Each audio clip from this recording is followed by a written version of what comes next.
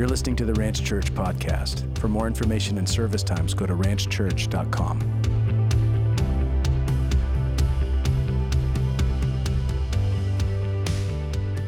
For the sun stopped shining, and the curtain of the temple was torn in two. Jesus called out with a loud voice, "Father, into your hands I commit my spirit." When he had said this, he breathed his last. The centurion, seeing what had happened, praised God and said, "Surely this was a righteous man." When all the people who had gathered to witness this sight saw what took place, they beat their breasts and went away.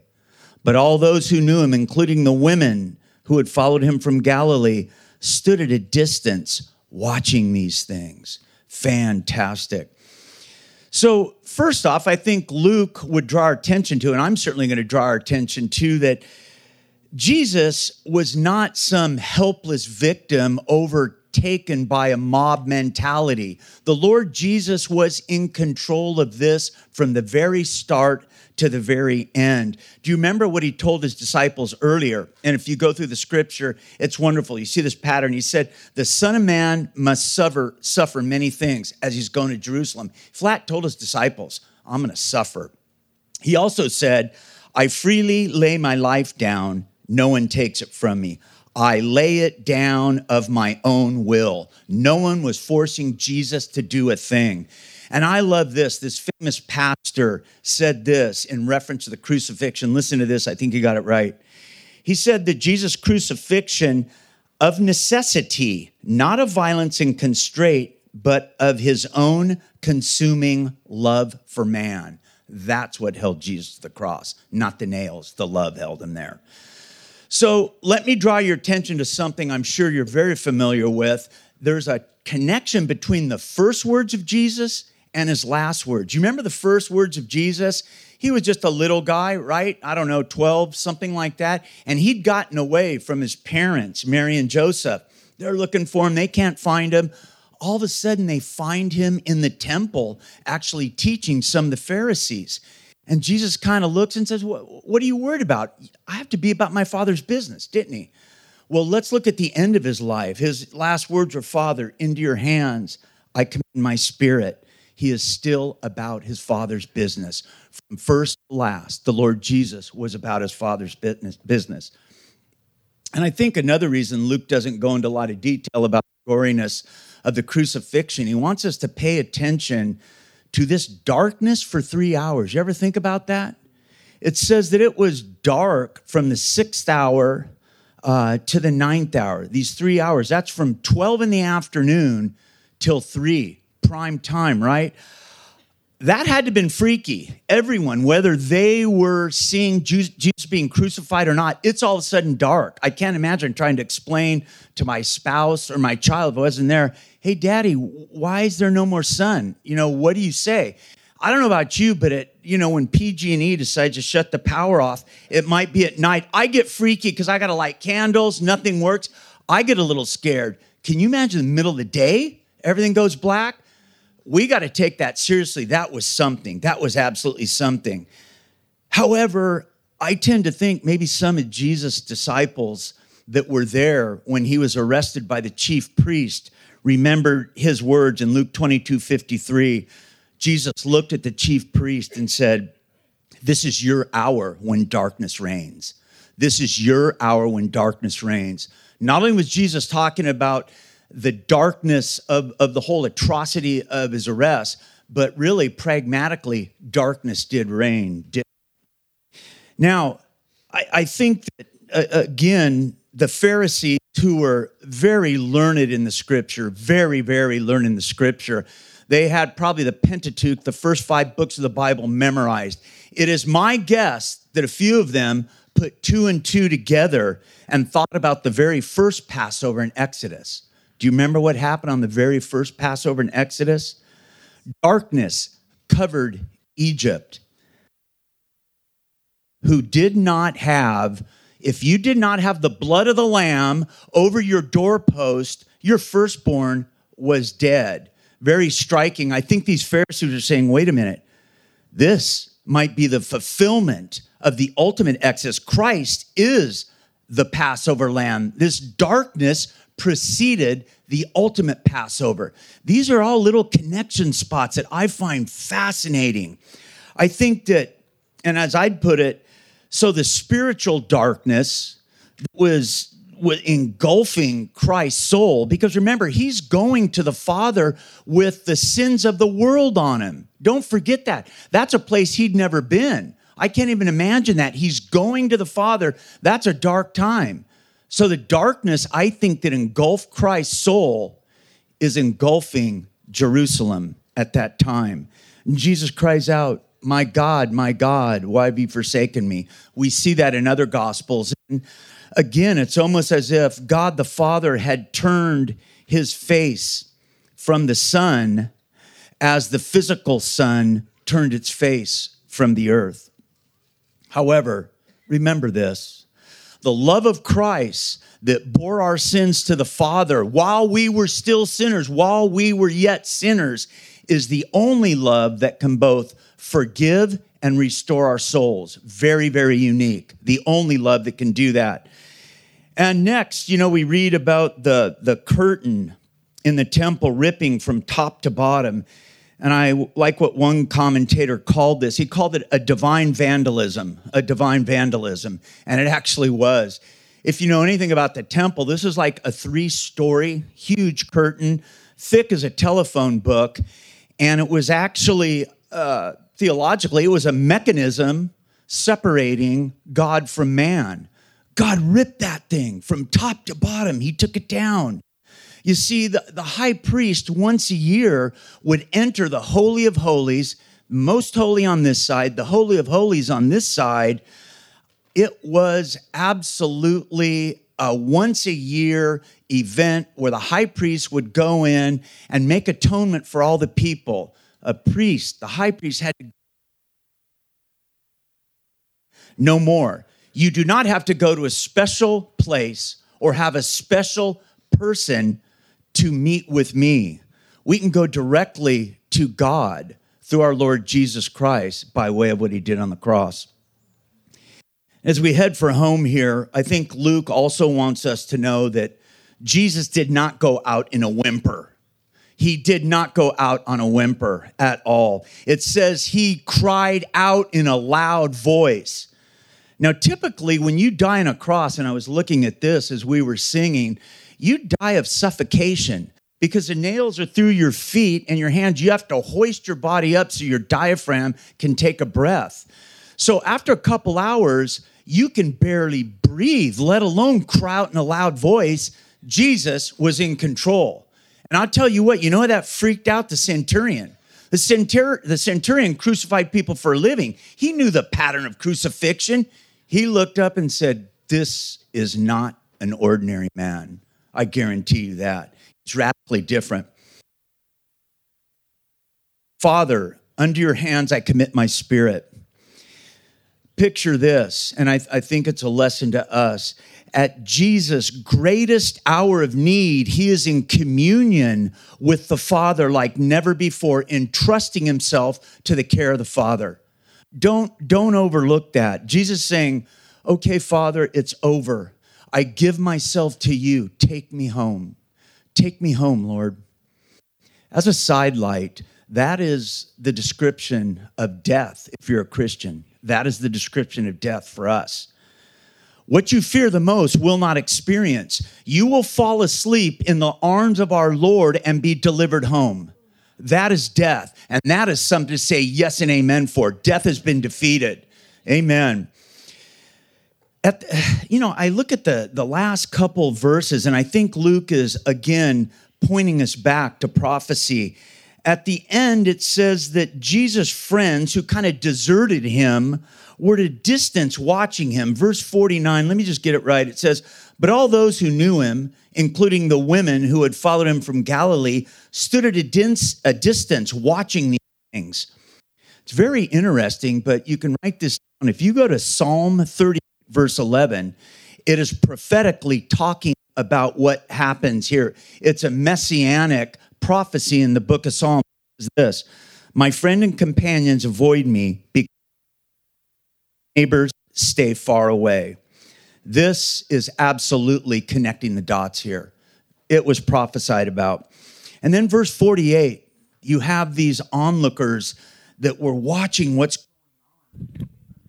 was happening, and they beat their breast. They beat their breast. Oh, thank you, brother. That was a sign of anguish, of grief, or contrition. That's what that symbolized. And the fact that I think most of these people that were beating their breast realized that in some way they were responsible for this death of this Nazarene preacher. It was that apparent that this was a miscarriage of justice. But let me say this, here's the good news, and this can work for us when we recognize what Christ did. I think a lot of those people that were beating their breasts were in the audience a couple weeks later when Peter preached his great sermon at Pentecost and thousands came to the Lord. Remember what Peter said? He said this, you know God handed him over and delivered him up, and you wicked men crucified him, nailing him to the cross. I believe those that beat their breast were now entering into personal faith with the Lord and Savior. It turned out completely different in a wonderful way. But lastly, and most striking, I think the person that best understood what was going on here was that centurion.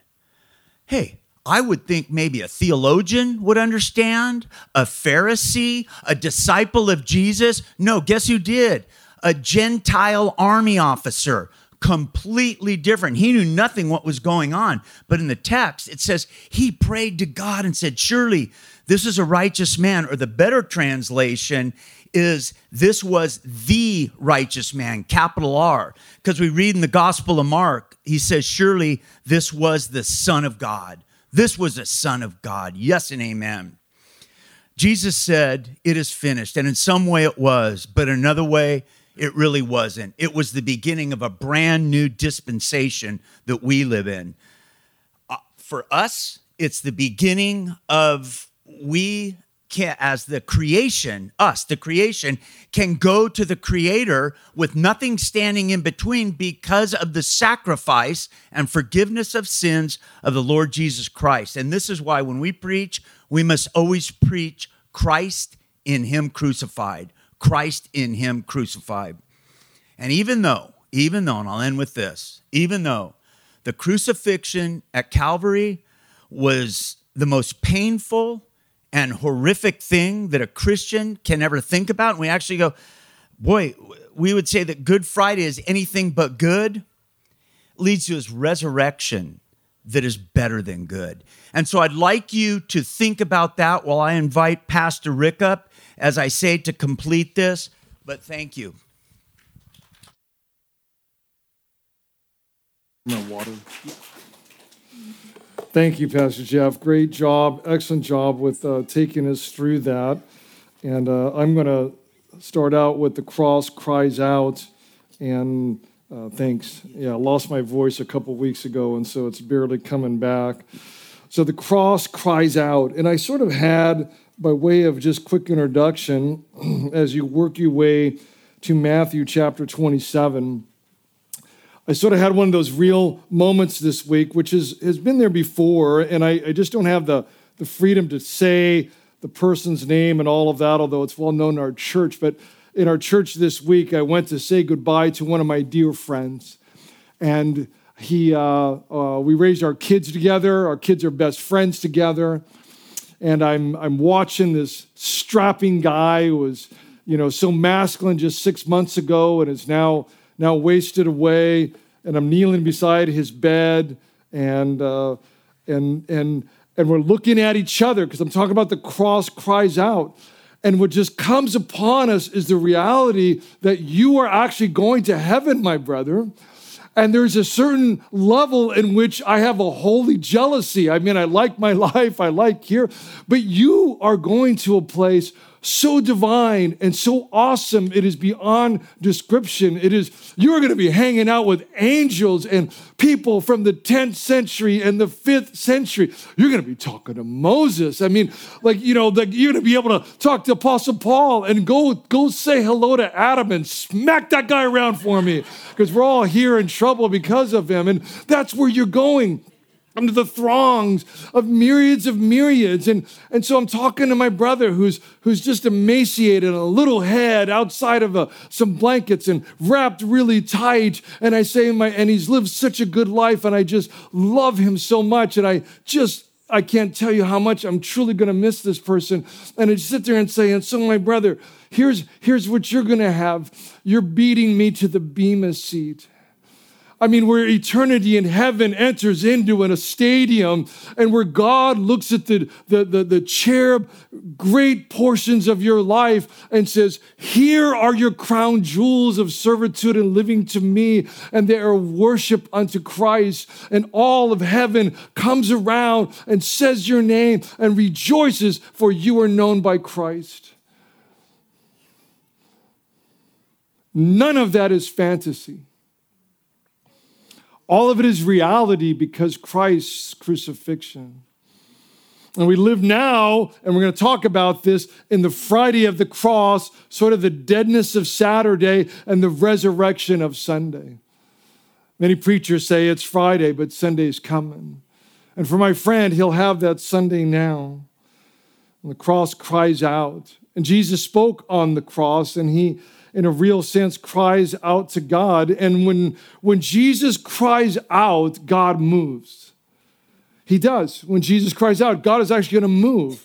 And it's not going to be a movement that we would quickly see, and there'll be a kind of a time gap. But we have to understand as the cross cries out for us, that when we cry out, God rescues.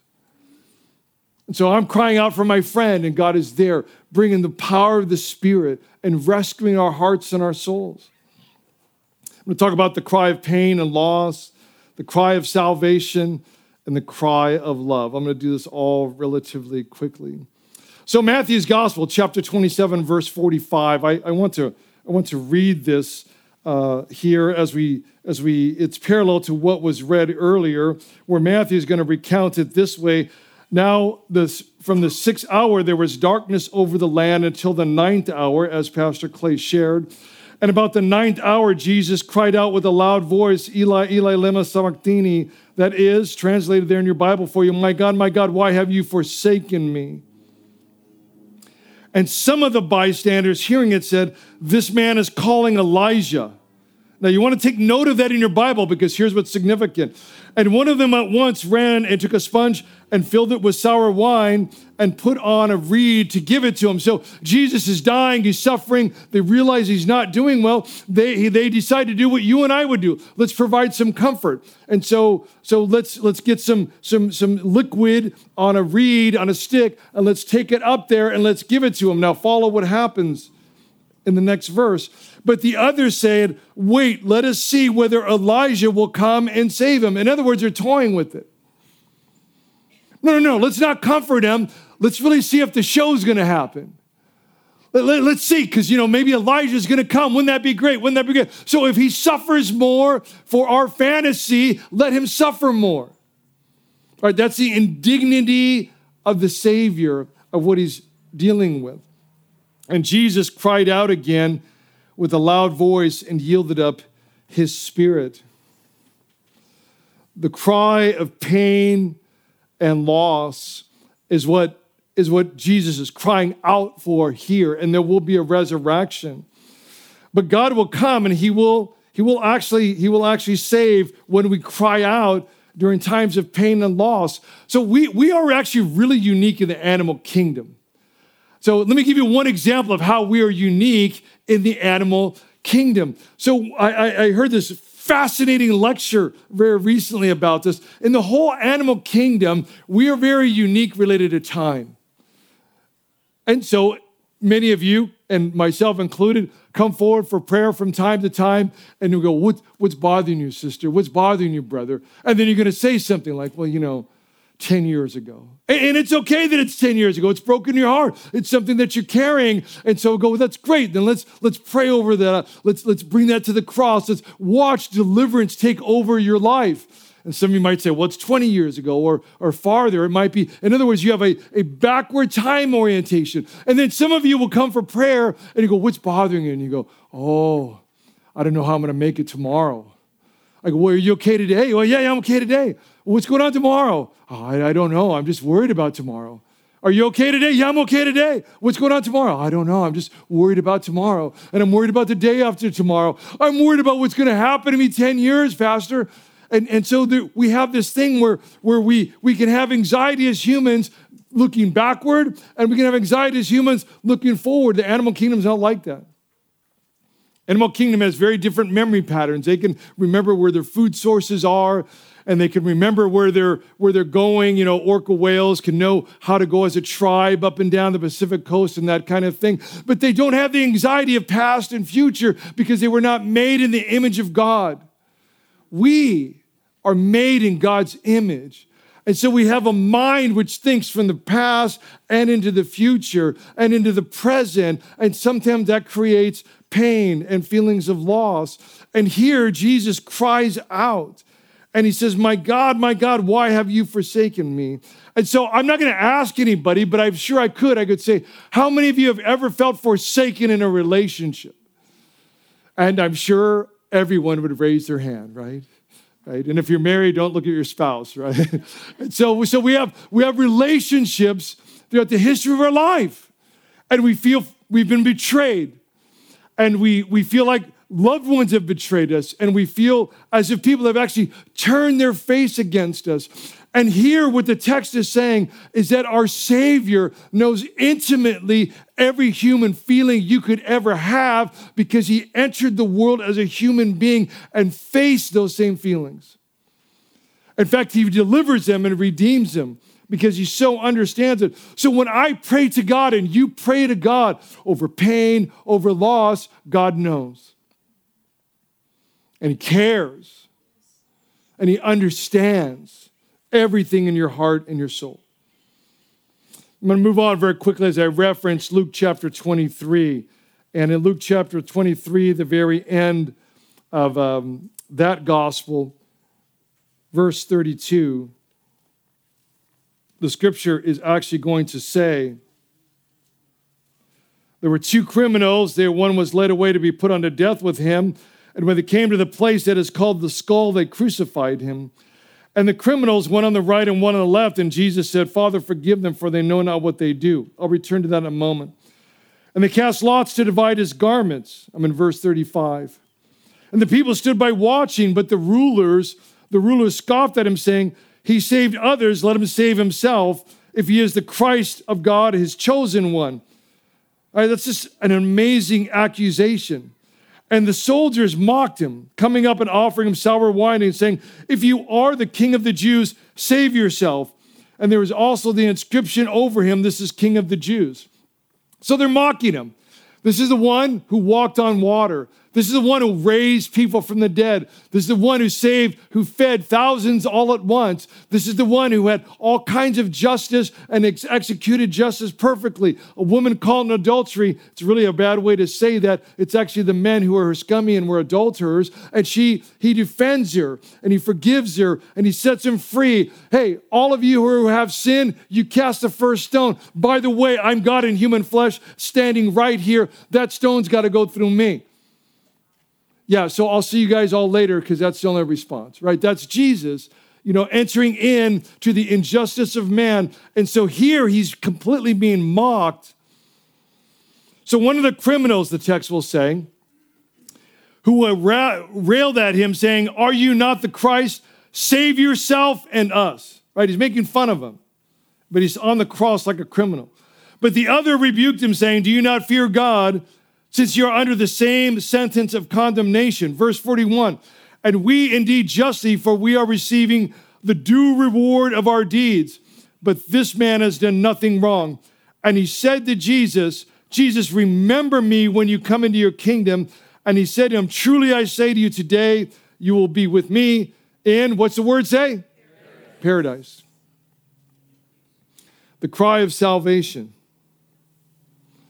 Here's how it works. Jesus says, you can come. It's that direct. It's that straight. Do you want to enter into a relationship with God? Do you want to enter into the knowledge of heaven, to the reality of the kingdom of God on earth? Do you want to enter into the power of the Holy Spirit? Do you want to have all of God so he can have all of you? Do you want that? He says, you can come. What's the qualifications? Is it your bank account? Well, praise the Lord, it's not that. Is it your moral ability to think pure 24/7 and have no negative thought ever? Praise Jesus, it's not that. Is it anything to do with you where you of any kind of righteousness would be qualified to have that happen to you? The answer is no. He gives it to you because he loves you. Just think of this story. The thief on the cross, he has done nothing right. His buddy is mocking him. He correctly says it. He knows nothing theologically. He has no Bible to quote. He knows the name of Jesus. He knows there's a kingdom. He knows there's a possibility of salvation. And he simply says, would you remember me? I'll do you better than that, Jesus says. Come with me today to paradise. We're both going to get off this cross. Here's a principle of the cry of salvation. If you talk directly to God, he will move directly to you. If you talk directly to God. The miracle of being a Christian is that you actually talk directly to God. There's no going around. And although there are good habits to have, there's no like sacred ritualistic practice. You actually just find the way in a true meditative moment to talk directly to God. And that is the open door of your entire Christian life. And so are you hurting? You can talk directly to God. Do you need salvation? You can talk directly to God. Do you need healing? You can talk directly to God and he will move directly to you. Yeah, amen to that. Amen to that. Okay, last one, friends. John chapter 19. And I keep saying I'm going to get there quickly, and maybe I'm a liar. John chapter 19, verse 25. I had to share this as part of this crying out because I'm going to be very candid with you. In just meditating on this section of Scripture, I just started weeping, and I just started weeping tears of joy at Christ. But this is John chapter 19, verse 25. But standing by the cross of Jesus were his mother and his mother's sister, Mary, the wife of Clopas, and Mary Magdalene. And when Jesus saw his mother and his disciple, whom he loved, standing nearby, so he's on the cross. His family is there. You know, just like we're like here in church today. And so many of us know one another, have relationship with one another. In particular, his family is there, and he's on the cross, the indignity of a cross. He's completely been destroyed of his physical body. And so there it is. And in verse 27, the end of verse 26, he said to his mother, "Woman, behold your son." And then he said to his disciple, "Behold your mother." And from that hour, the disciple took her into his home. So here is Jesus on the cross, and he looks at his mother, and he looks at his disciple, who's John, and he looks at these two, and in the middle of this, his love is so fantastic that he says, I'm going to still call you all to live as friends. And I'm going to still put you together to live as a family together. And I'm going to call you all to look out for one another. And I'm going to call you all to bless one another. In the midst of his own suffering, he looks at the suffering of others and he says, I will actually put you back together as whole people. That, church, is the Savior. The incredible Savior. And that is what I call a cry of love. Thanks for listening to the Ranch Church podcast. For more information and service times, go to ranchchurch.com.